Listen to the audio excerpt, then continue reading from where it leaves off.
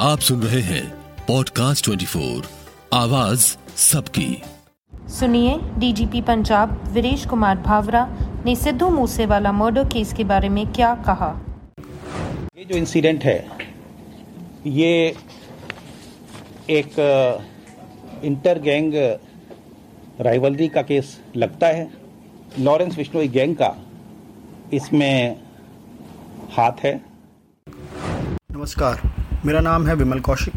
अपराध जगत की खबरों पर नजर रखता हूं। शुभदीप उर्फ सिद्धू मूसेवाला पंजाब का तेजी से उभरता हुआ सितारा, जिसने चंद सालों में ही म्यूजिक इंडस्ट्री में अपनी धाक जमा ली।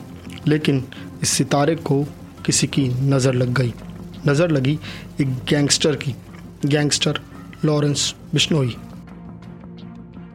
गैंगस्टर ऑफ दिल्ली में आज बात लॉरेंस बिश्नोई की। लॉरेंस बिश्नोई ये नाम आज हर किसी की ज़ुबान पर है।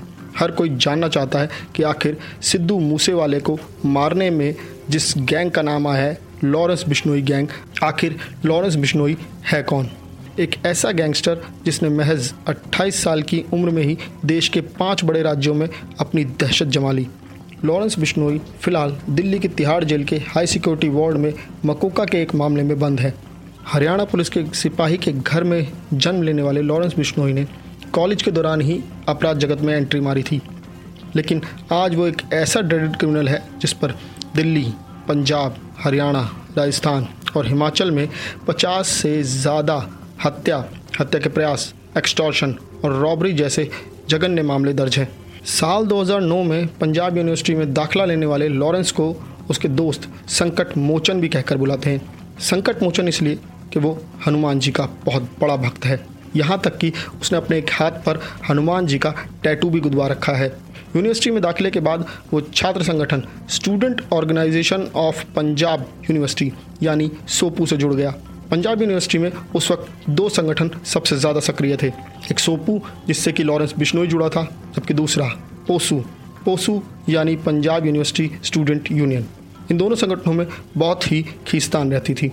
यूनिवर्सिटी यूनियन पर कब्जे को लेकर एक बार तो बात इतनी बढ़ गई, दोनों ही संगठनों की तरफ से जमकर गोलियां चलाई गई। इसके बाद लॉरेंस अपने कई साथियों सहित जेल गया।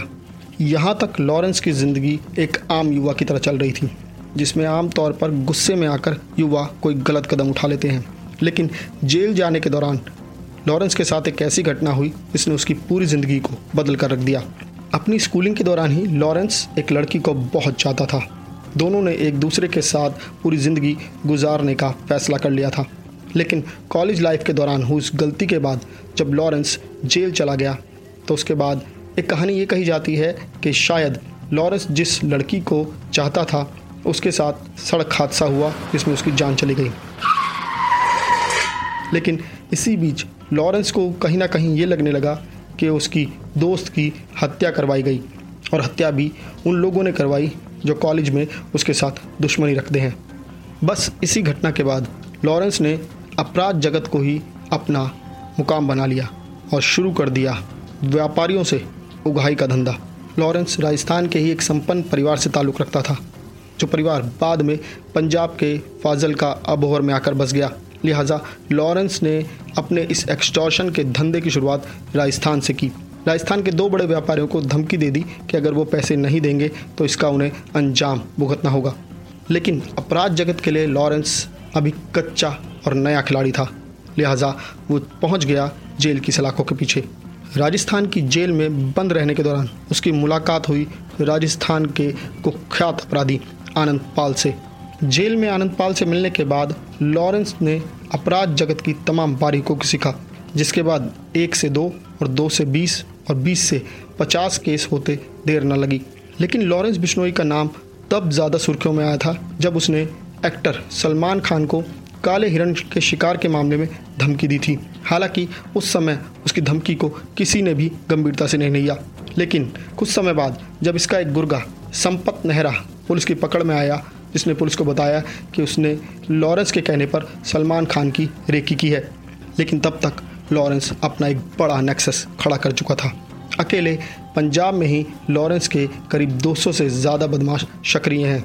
इसके अलावा अगर इन 5 राज्यों की बात करें तो 700 से ज़्यादा बदमाश इस वक्त लॉरेंस के एक इशारे पर किसी भी हरकत को करने के लिए हर समय तैयार रहते हैं।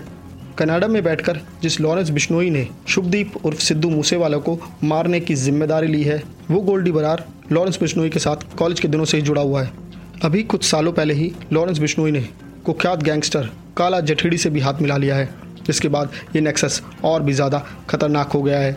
हालांकि पुलिस लगातार लॉरेंस बिश्नोई और उस जैसे तमाम ड्रेडेड क्रिमिनल्स पर लगातार शिकंजा कस रही है, लेकिन जिस तरीके से शुभदीप उर्फ सिद्धू मूसेवाला की हत्या की गई, उसने पुलिस के लिए एक गंभीर चुनौती खड़ी कर दी है। पॉडकास्ट 24 में आज बस इतना ही।